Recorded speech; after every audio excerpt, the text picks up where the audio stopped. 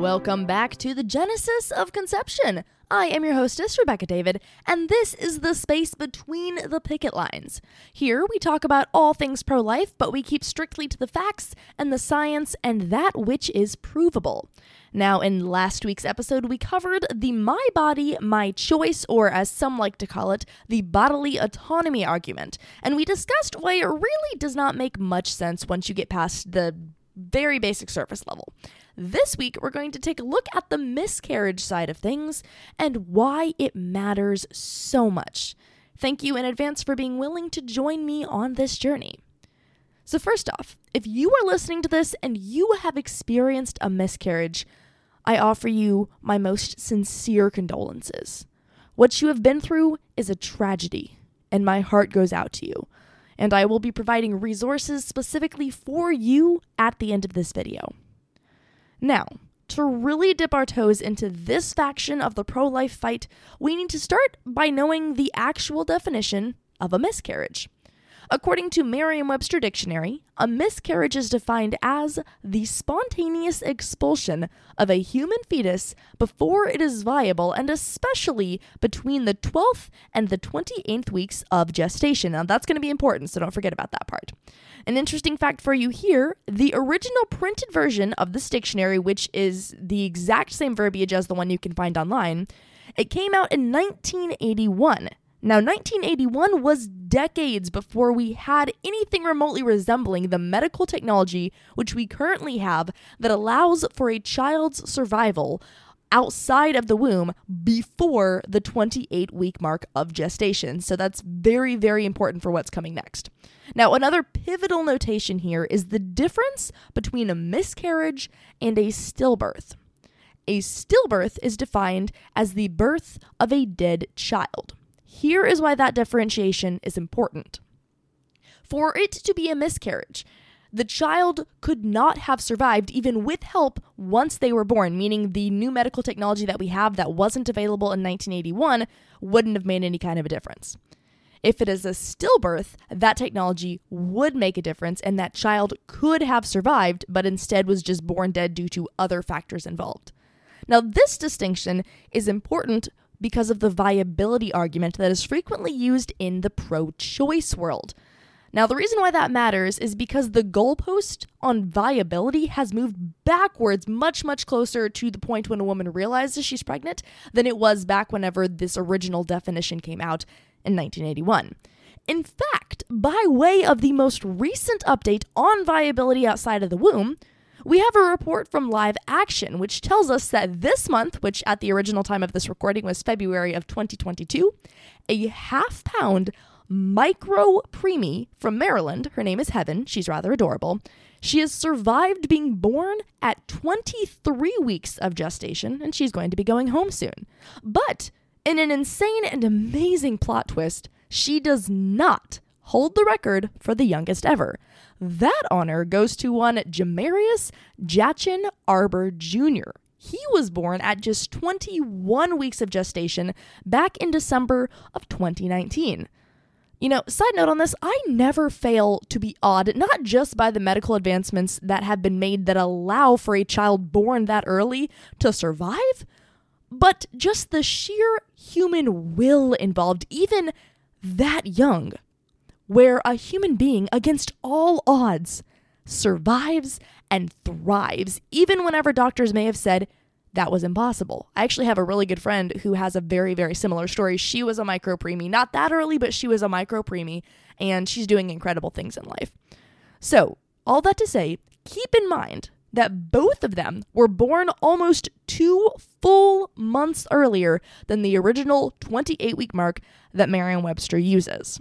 So never underestimate the power of just allowing a child to survive. Just don't just take the medical community's word at it. Sometimes whenever you have definitions like this, whenever you're told by the doctors, oh, they won't be viable outside of the womb, so you might as well abort.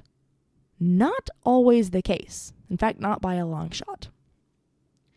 And now, with a firm understanding of the difference between miscarriage and stillbirth and why they matter. With that having been set, I'd like to combat the thought of this could never happen to me. First and foremost, there is actually an entire website devoted, if you desire to look, to the probability of having a miscarriage at basically any point throughout the pregnancy. If you go to datayze.com, that is datayze.com, you can check it out. I'm not entirely positive why you want to, but nonetheless, the option is available to you. Second, according to mayoclinic.org, about 10 to 20% of known pregnancies end in a miscarriage. Now, interestingly enough, they actually have a separate definition for miscarriage, which is the spontaneous loss of a pregnancy before the 20th week. But just so that you're aware, there's more than one definition out there. Now, mayoclinic.org goes on to say that most miscarriages happen because the child is not developing as expected. Now, the reason why this is important, and I actually have a whole other video that touches on the stages of fetal development. It's titled The Stages of Fetal Development. It talks about the fact that each week that a child is in the womb is pivotal for a different portion of that child's growth and development. So there's no week that a child is in the womb growing during a pregnancy where it's just kind of chilling there. It's always for a purpose. And if any of those growth phases are not hit, then it is extremely detrimental to the child. So it's very important to know that when a miscarriage happens, it's almost exclusively in cases where it's a spontaneous miscarriage, which means there was no external factors involved like smoking or drinking or something. In those cases, it's just because some developmental mark wasn't hit properly. So there's that. Now, then there's a whole separate issue. And this one gets really, really tough. And if this is you, just please, before I say anything, understand there's hope out there. There's forgiveness out there. It's going to be okay. And what I'm about to talk about is the raised probability of a miscarriage after you've had an abortion. Now, there are two kinds of abortion. There's both surgical and medical. I have an entire video that goes in depth on both kinds and all the things you need to know about each of them. It's called What Abortions Do. I'd highly recommend going to look it up. It's video if you're on YouTube or Rumble, and then it's, of course, auditory if you are here on the podcast. So, according to verywellfamily.com, if you opt for a surgical abortion, which is second trimester and beyond, then you run the risk of infection or hemorrhage or uterine damage, all of which can run the serious risk of inhibiting your body's ability to safely carry a pregnancy to term further down the road. The reason for this is because in any of those, the uterus is designed in a very specific way. And if anything messes with that, then the child's ability to grow, to hit those stages of development that we discussed a little earlier on, is hindered in all kinds of ridiculously insane ways. So if you go through something of that variety during an abortion, you run the very real risk of just completely ruining your body's capability to host a child. Now, alternatively, if you opt for a medical abortion, that would be a first trimester with the pills, you run the real risk of finding yourself in need of medical attention and medical intervention. And those, of course, come with the same set of risks as the surgical kind we just mentioned earlier.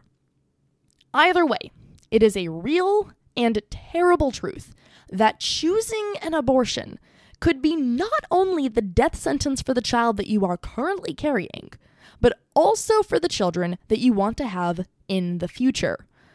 In a real-life example of this, while I was at the March for Life this year, I actually met a woman who chose abortion in her earlier years, and she was relaying to me that she is now unable to conceive. She has been through multiple miscarriages, and it has just absolutely wrought all kinds of devastation on her life and her now husband. So I can personally attest to witnessing the damage that has caused. Now, I can give you all the facts. I can give you all the statistics. But in cases like this, I believe that a personal story works best to get the point across. So here is one that is near and dear to my heart. And this particular individual, unfortunately, could not be here in person, so I had her record her story separately and send it my way.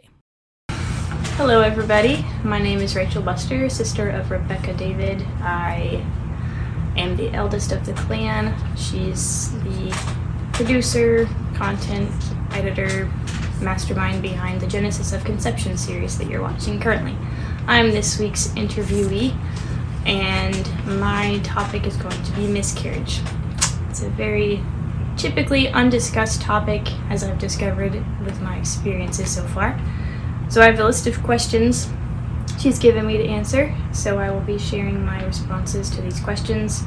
I will probably be looking down at the question list at some point or another through the video. So we'll get started. The question to discuss first is what being an expected mother is like, especially with two born children. I do have two children, they're both under 2 years old. That's typically considered very close together. That's how we wanted it. My husband and I wanted to have kids that were very close together, so they would ideally be close in age, and more so that we didn't have to be in the baby stage and then out of the baby stage and then inside of it again. It can be a bit of a stressful period of time, so when you're accustomed to it, it's easier to handle it. It just becomes normal life. So because of that, we wanted to have however many kids God was to bless us with in a short period of time, as He allows. I am also a Christian, and I've been pro-life my entire life, for as much of it as I have memory. We were very much all raised in the same pro-life Christian household, with the expectation and the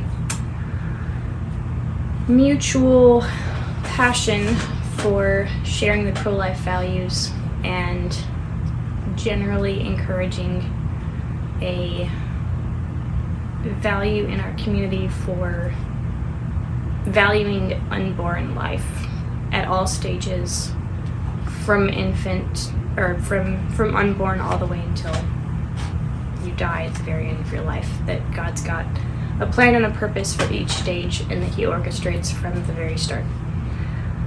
So with the expectation or the desire to have kids close together, it was not a scary thing for us when we found out we were expecting the third kid. My husband having just gone with entrepreneurship, we had a lot of people voice concern for whether it was the right time to be pregnant with another child, whether we should even have another child. We didn't meet it with much focus. It wasn't something that we were concerned about. We knew that if God enabled a life to be conceived, He had a plan for it and He would provide. So we just went about our life. I found out in October of last year that I was expecting, or was it October? It was a little bit later than the other two kids had both been conceived. So I found out that we were expecting a child, and I was very excited to tell all the family. I got the first ultrasound the Monday of Thanksgiving week, so I was really eager to break the news to all the family that weekend at the various family dinners and show them the picture of the little baby. At this point, the baby was nothing more than a dot on a screen. No heartbeat, no movement. The no heartbeat portion was a bit unexpected. The OBGYN did not voice any concern. We figured I was just a lot earlier on than I initially had thought that I was. So instead of being 6 weeks, 8 or 10 weeks, she presumed I was more like 5 or 6 weeks, wherein you wouldn't necessarily have a heartbeat quite yet. So we scheduled the next appointment, and it was scheduled for right after the Christmas and New Year's celebrations. So we told everybody. I've always been a very open person, and I was very eager to share the joy of this third child. Which brings me to the third question. The second and third question, I kind of jumped around because I have read these questions before. When I'm supposed to explain the emotions on finding out I'm pregnant. we had just been through some sickness with my husband, and I was afraid that I was just getting the sickness as the next person in the household. I had some upset stomach, nausea, so on, about a week before a friend of mine convinced me to take a pregnancy test, and so I took one at about midnight, and it was positive. It was very faint positive. I took it earlier in the evening. I actually forgot about it because I wasn't expecting it to be positive. And I was on the phone with my friend, and somewhere near midnight I remembered I had taken the test. So with her on FaceTime, I went and I took it, and I was surprised when I saw that there were 2 lines, one very faint, the other very bold. So I remember being very excited and shocked, and I went into my husband, who was sleeping, and I woke him up. I was like, honey, it's positive. He's like, are you pregnant? Yeah, okay. And then he goes back to sleep. Since we're in the baby making stage, and his mind is just the next thing, and it's expected, you have sex, you make babies, that's how that works. So he woke up, went to work the next day, verified the next morning that I was in fact, had told him I had a positive pregnancy test. I scheduled the OBGYN appointment. Life went on, as we had 2 prior pregnancies before that. So now on to the third question. How I found out I was miscarrying and my emotions associated. New Year's rolled around, and we'd by this time told most everybody. I'd made the Facebook announcement, and we were just coming home from the New Year's celebration. We went to one of my aunt's houses and had normal New Year's festivities. I, of course, avoided alcohol, all that fun stuff. I noticed a little bit of spotting a few days before New Year's, and I was a bit concerned, but I also knew it was fairly normal in early pregnancy to have some spotting. Not red spotting, just like brown spotting, fairly typical. So I didn't think a lot of it. I didn't have any other symptoms, no pain. I didn't have anything else that would indicate something was going wrong. So on January 1st, at about midnight, I went to get ready for bed, and I noticed that I was bleeding a bit. And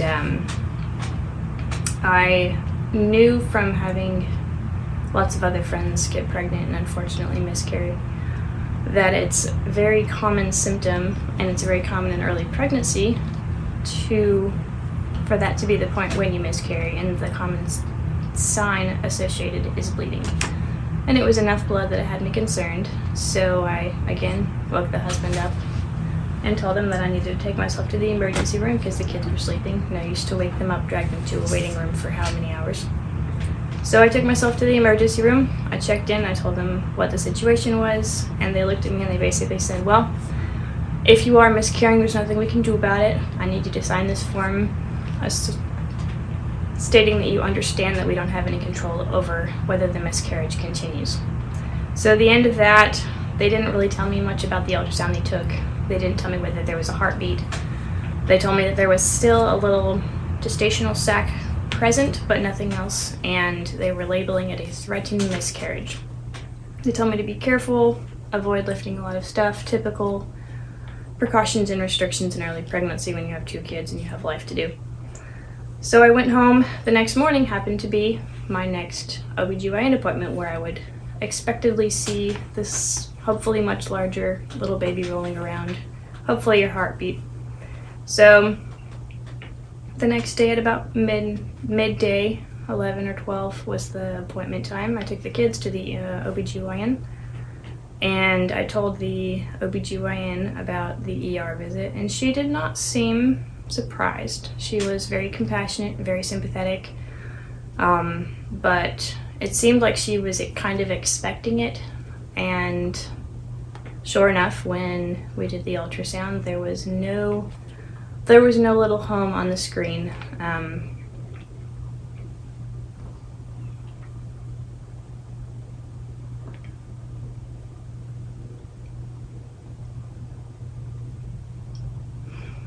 As you can tell, that's not something that you really ever forget. For those of you who have been through it, it will still bring up emotion, and everyone processes those differently. But it's an important thing to talk about and to share, because it happens often, and you never quite forget that emotion when you find out that you've miscarried, when it's official, and you know that it's not a lie, and it's not something that you dreamed, but it's actually real.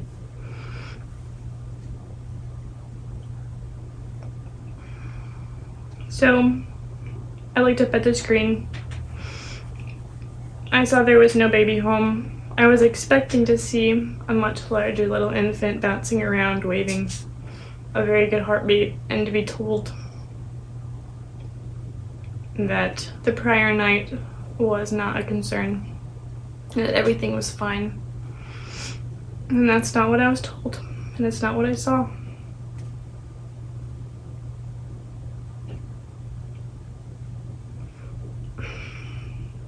So emotionally, I guess you can see what the emotion is. Physically, I hadn't yet experienced any pain. I hadn't yet begun any real bleeding.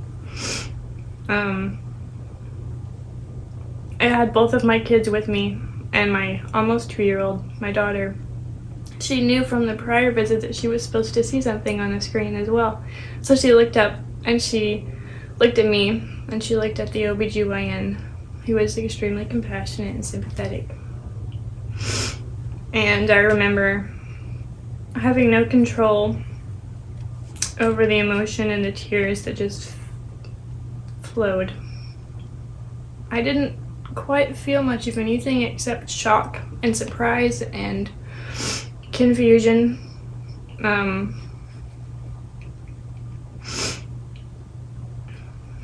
And my little girl kind of shuffled over to me, and she gave me a hug, and she just starts crying. And my little boy wasn't quite sure. He was still in his car seat, in the stroller. He was a little fussy because he was probably hungry, and I wasn't happy like I normally am. So the OBGYN expressed her sympathies in a very gentle way, handed me some tissues, and I was crying so intently that I couldn't speak or catch a breath. The tears were just kind of streaming, much more than they are currently. And I sat in confusion, and my first question was, why do I have to go through this? I remember before, with my other pregnancies, I always hoped God would never have me go through a miscarriage because I never knew how I would handle it.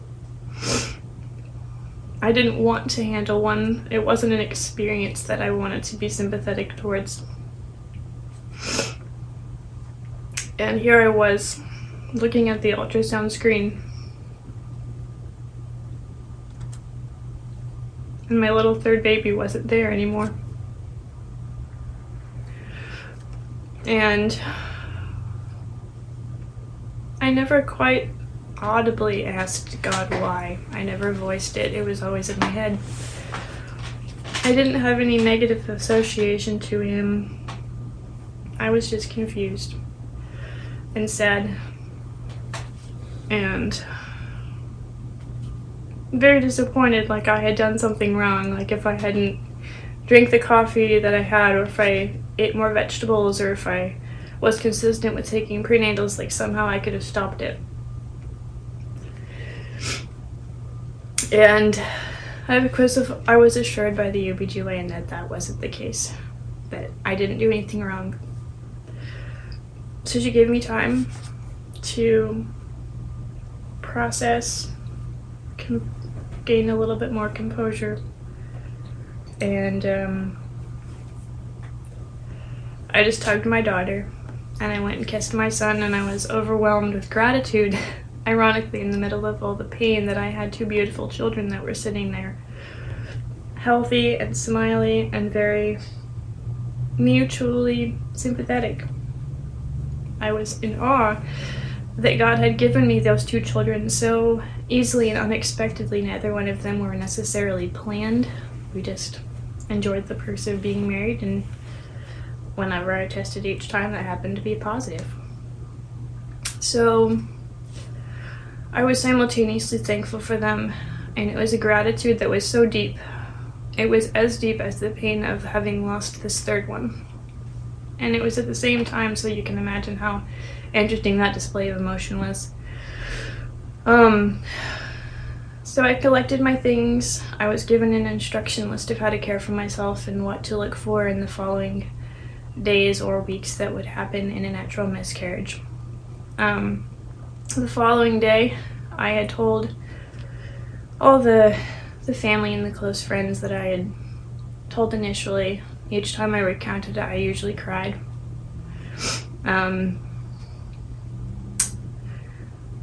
And a few of my other friends and family had posted on Facebook shortly after about their very successful ultrasounds and the heartbeats, and some of them shared videos and others just shared photos, and I remember a twinge of jealousy and a difficulty being happy for them. I was happy for them, of course, but it was difficult not being jealous and confused at why God had taken my little third one home before I got to meet him or her.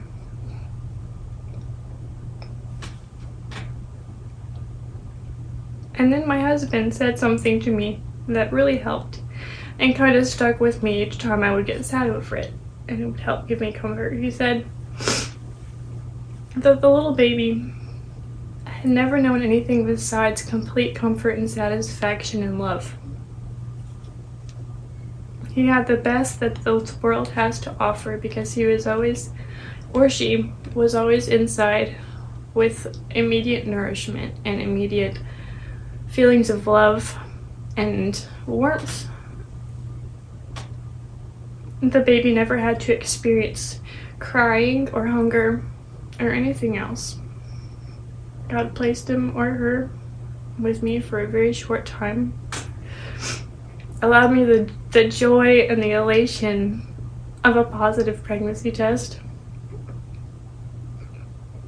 And then, before anything possibly negative could have happened to him or her, God took her home. And that really stuck with me.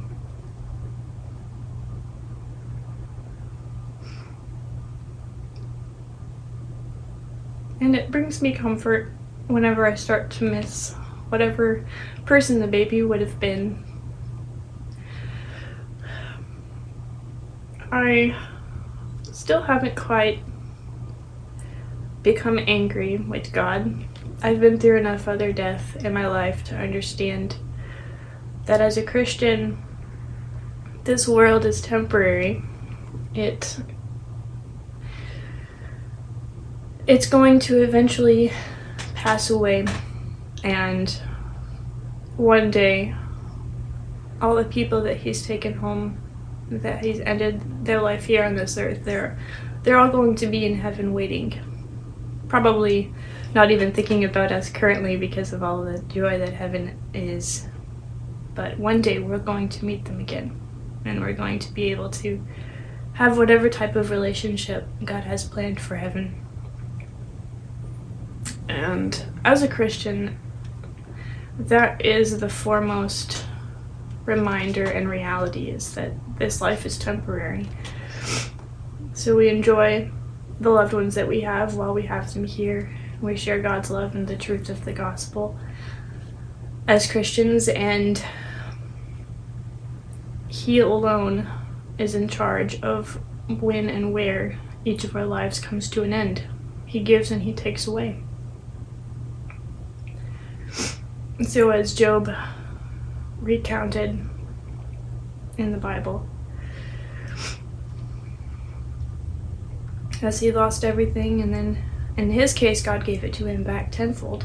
That doesn't always happen here. but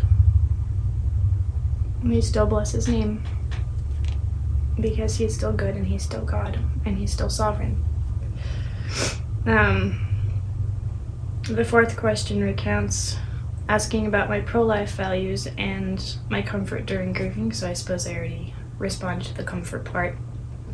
With the pro-life values, I completely believe that from conception, God provides and he gives, the giver of life.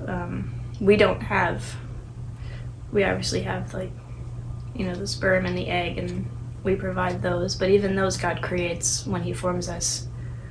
It's interesting studying the biology of the human body, the reproductive system, and realizing how amazing God's design is, which Rebecca has covered in many of her previous videos, so I won't go into that. But God really provides everything that we need for life and for our existence from the very start. And it's really amazing to study all of that. I encourage you, whoever you are, wherever you are, in whatever stage of life you're in, to bring your questions before God. Challenge him on it. He created you and he can handle whatever issues or anger or sadness that you have towards him or towards anyone else, because he created you and he has a purpose for you. The number 5 question is offering encouragement to both abortive and post-miscarriage women. This fifth one actually is something God's grown me on a lot in the last many years. I used to have a lot of anger and hatred towards women who would have an abortion.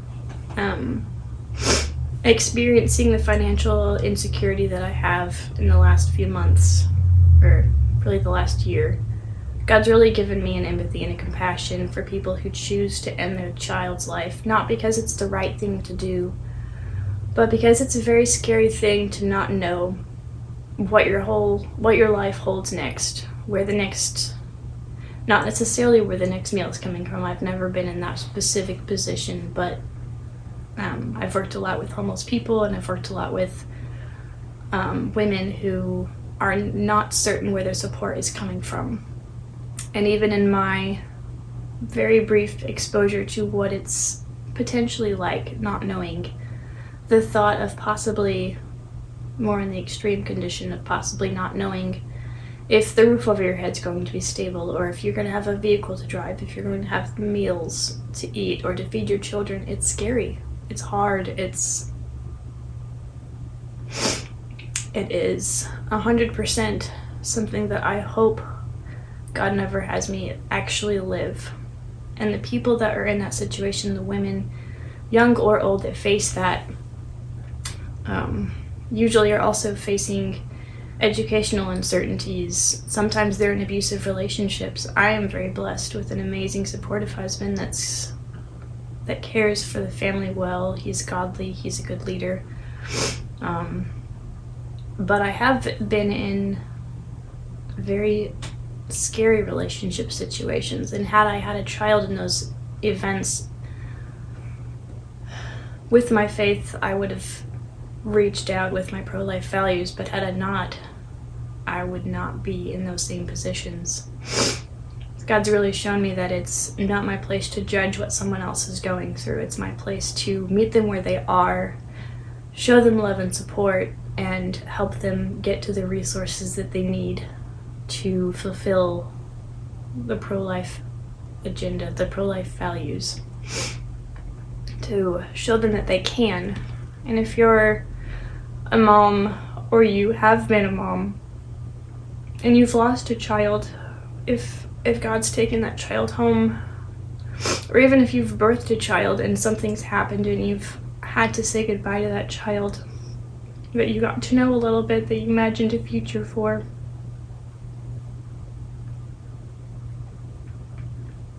I'm so sorry.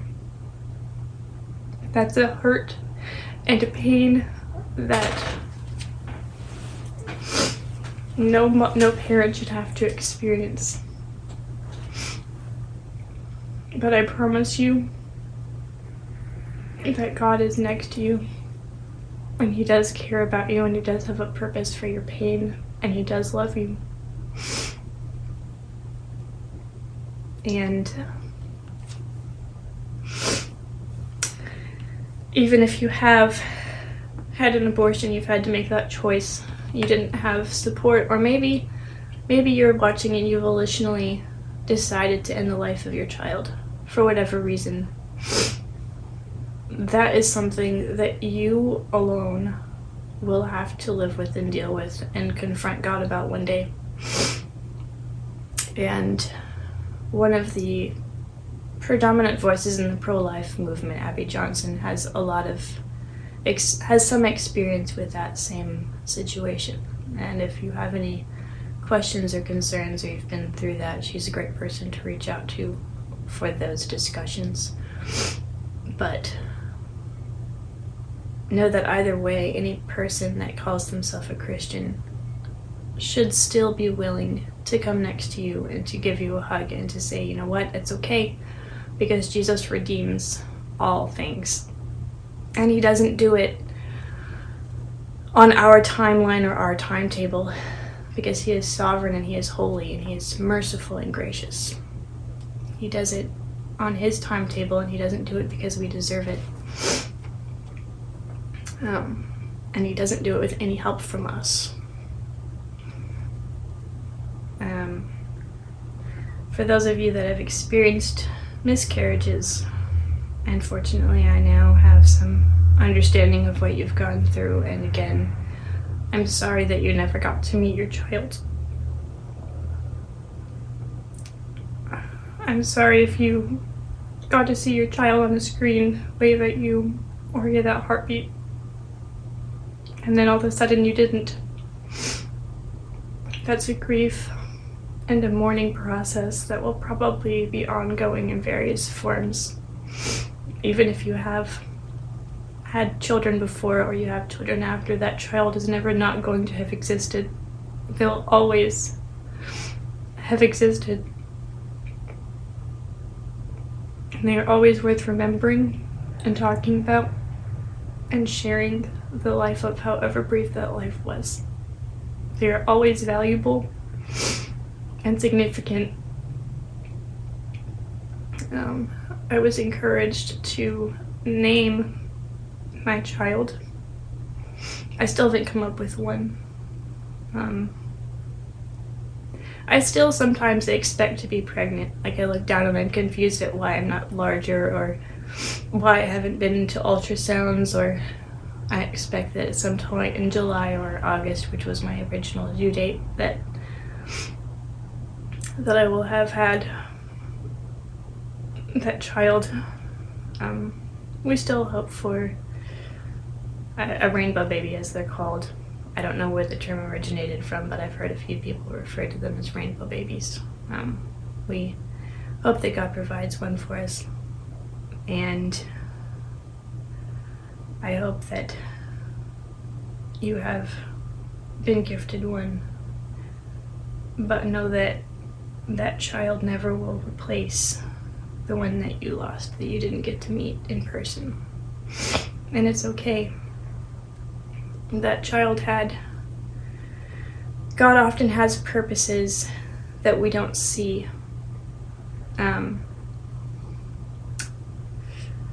We expect life to last a certain amount of time. We have certain expectations. You know, when you get pregnant, you have the baby, and the baby lives to be an adult, and they live a long, happy life. And the reality is that God never assures us of that fact. He has a plan and a purpose for each child, but that purpose and that plan are usually not ones that we would expect them to be. And sometimes He purposes for us not to get to meet that child in person. He purposes different things. And for me, I'm at peace with that, but I realize that could be a very hard concept to grapple with for a lot of you out there, especially who don't come from my background of faith and belief in Christ. And that's also okay. Again, God can handle all of your anger and your sorrow and your questions and your hurt. And he can handle them with wide open arms, usually through the method of, someone else being a comfort to you in person, being a vessel for him. And I suppose that brings me to the last question. My favorite comfort or scripture, and I can't specifically name one comfort, but as I've been studying the Old Testament through the last year and a half, the character trait of God being holy and sovereign has brought me tremendous comfort, because no matter what I face in this life, no matter how many loved ones he decides to take home before I think that their time has come, or what difficulties we face, he is not surprised. He is not confused. He is not taken aback. He's not sitting in some chair in the corner baffling and just scratching his eyebrow going, oh darn, what now? How in the world are we going to come back from this? No. He is mighty. And he is merciful. And every good thing comes from him, even if we can't see its goodness. And knowing that he is sovereign and he is holy gives me comfort that he still has a plan and a purpose that I don't understand, and my only job is to trust and to follow him as the shepherd. And again, as a Christian, that brings me comfort, because it's not up to me. It's not in my control. My focus every day is to develop my relationship with him and observe as the Holy Spirit molds me into a more Christ-like vessel for him on this earth until he calls me home. So for now, and for, I suspect, the duration of life, I will focus on developing that relationship and prioritizing Jesus as the center. And hopefully I get my rainbow baby, my fourth child, I suppose it would be. And if that doesn't happen, it's still okay. If he never provides another child, that's still okay, and he's still good. If he were to take either of my two kids and decide that their life on this earth was substantially shorter and different than I foresaw it being, he would still be a good God, and he would still be holy and sovereign, and my children would still be in his loving arms, where everyone that's Christian wants to be, which is eternally with him in his presence. If you have made it to the end of this and you have any questions or you want to talk, that's kind of my specialty. Is Rebecca's very good at being the activist and going to all the rallies and creating the content. My strong point is being a listening ear over a cup of coffee in whatever format that takes. And no matter what it is that you want to talk about, I'm happy to be a listening ear, a shoulder to cry on, a human journal to vent to, whatever it is that you need or want. Feel free to reach out to me, whoever you are, whatever stage of life you're in, whatever you've gone through or are going through, even if it has nothing to do with abortion or miscarriages or any of that other stuff. God's given me a gift of empathy, and I think that in spite of my dislike of sobbing in front of total strangers, as I have just done for the last 30 minutes, or longer, however long this has taken, God created emotions. He created the heart. He created connection, and he has chosen to use humans as his vessels to connect other humans to himself most of the time. So it is not my place to determine that I don't like the gift I've been given. It is my place to utilize the gift to his glory and honor. And that is what I will do.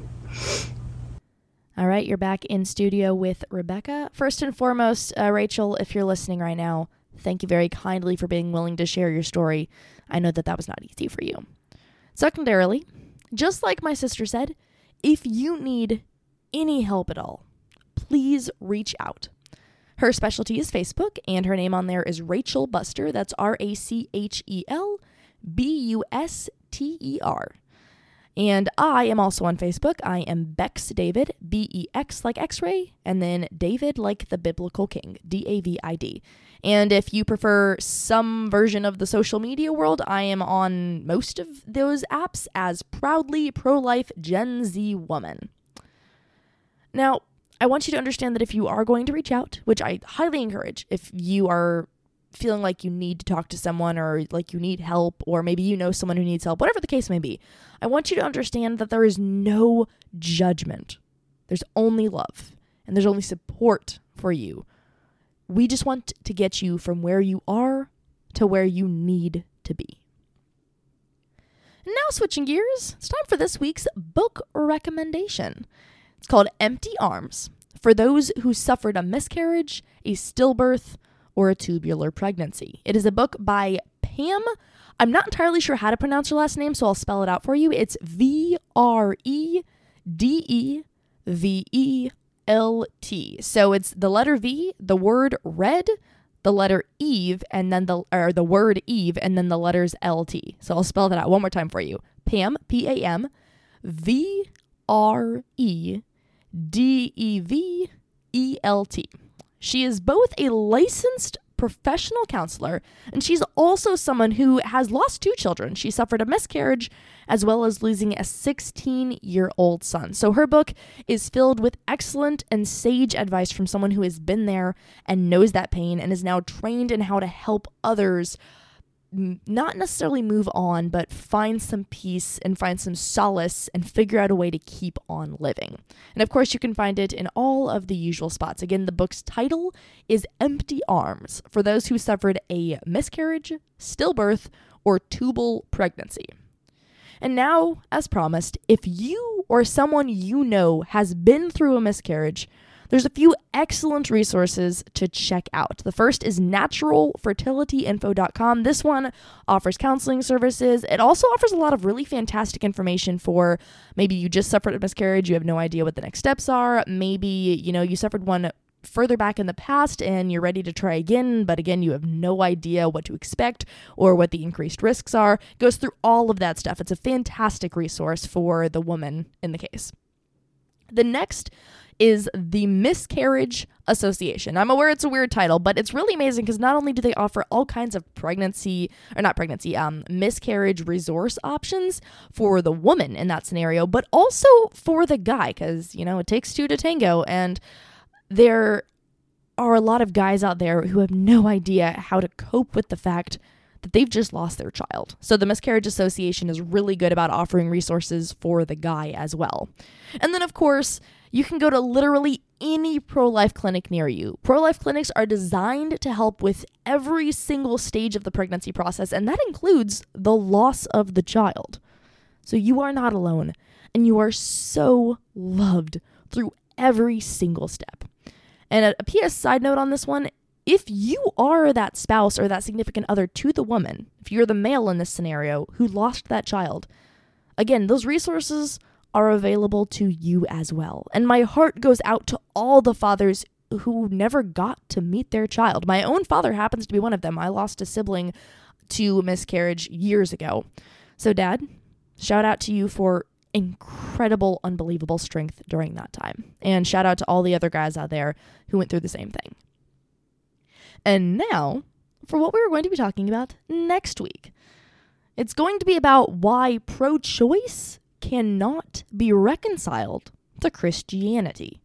And now I know this one's a super duper hot take. I'm aware that you might be a person who goes to a church where they don't agree with that stance, but I'm going to attempt to help you see why those two things cannot truly be reconciled in a logical manner. And another really quick side note before we end this thing, if you aren't subscribed to this podcast yet, it would be awesome if you would do so. It really helps on a whole variety of levels. To be honest, I'm still trying to figure out exactly how all of that works, but I keep being told by people who know far better than I do that it does. So if you aren't subscribed and you like what I talk about, you should subscribe. That would be awesome. And for now, remember how precious and loved and cherished you are by our Creator. And I challenge you to live your life as though it is true, because I promise you that it will revolutionize your world. Until next time, let's continue to be pioneers in the space between the picket lines together. God bless, and I'll see you next week.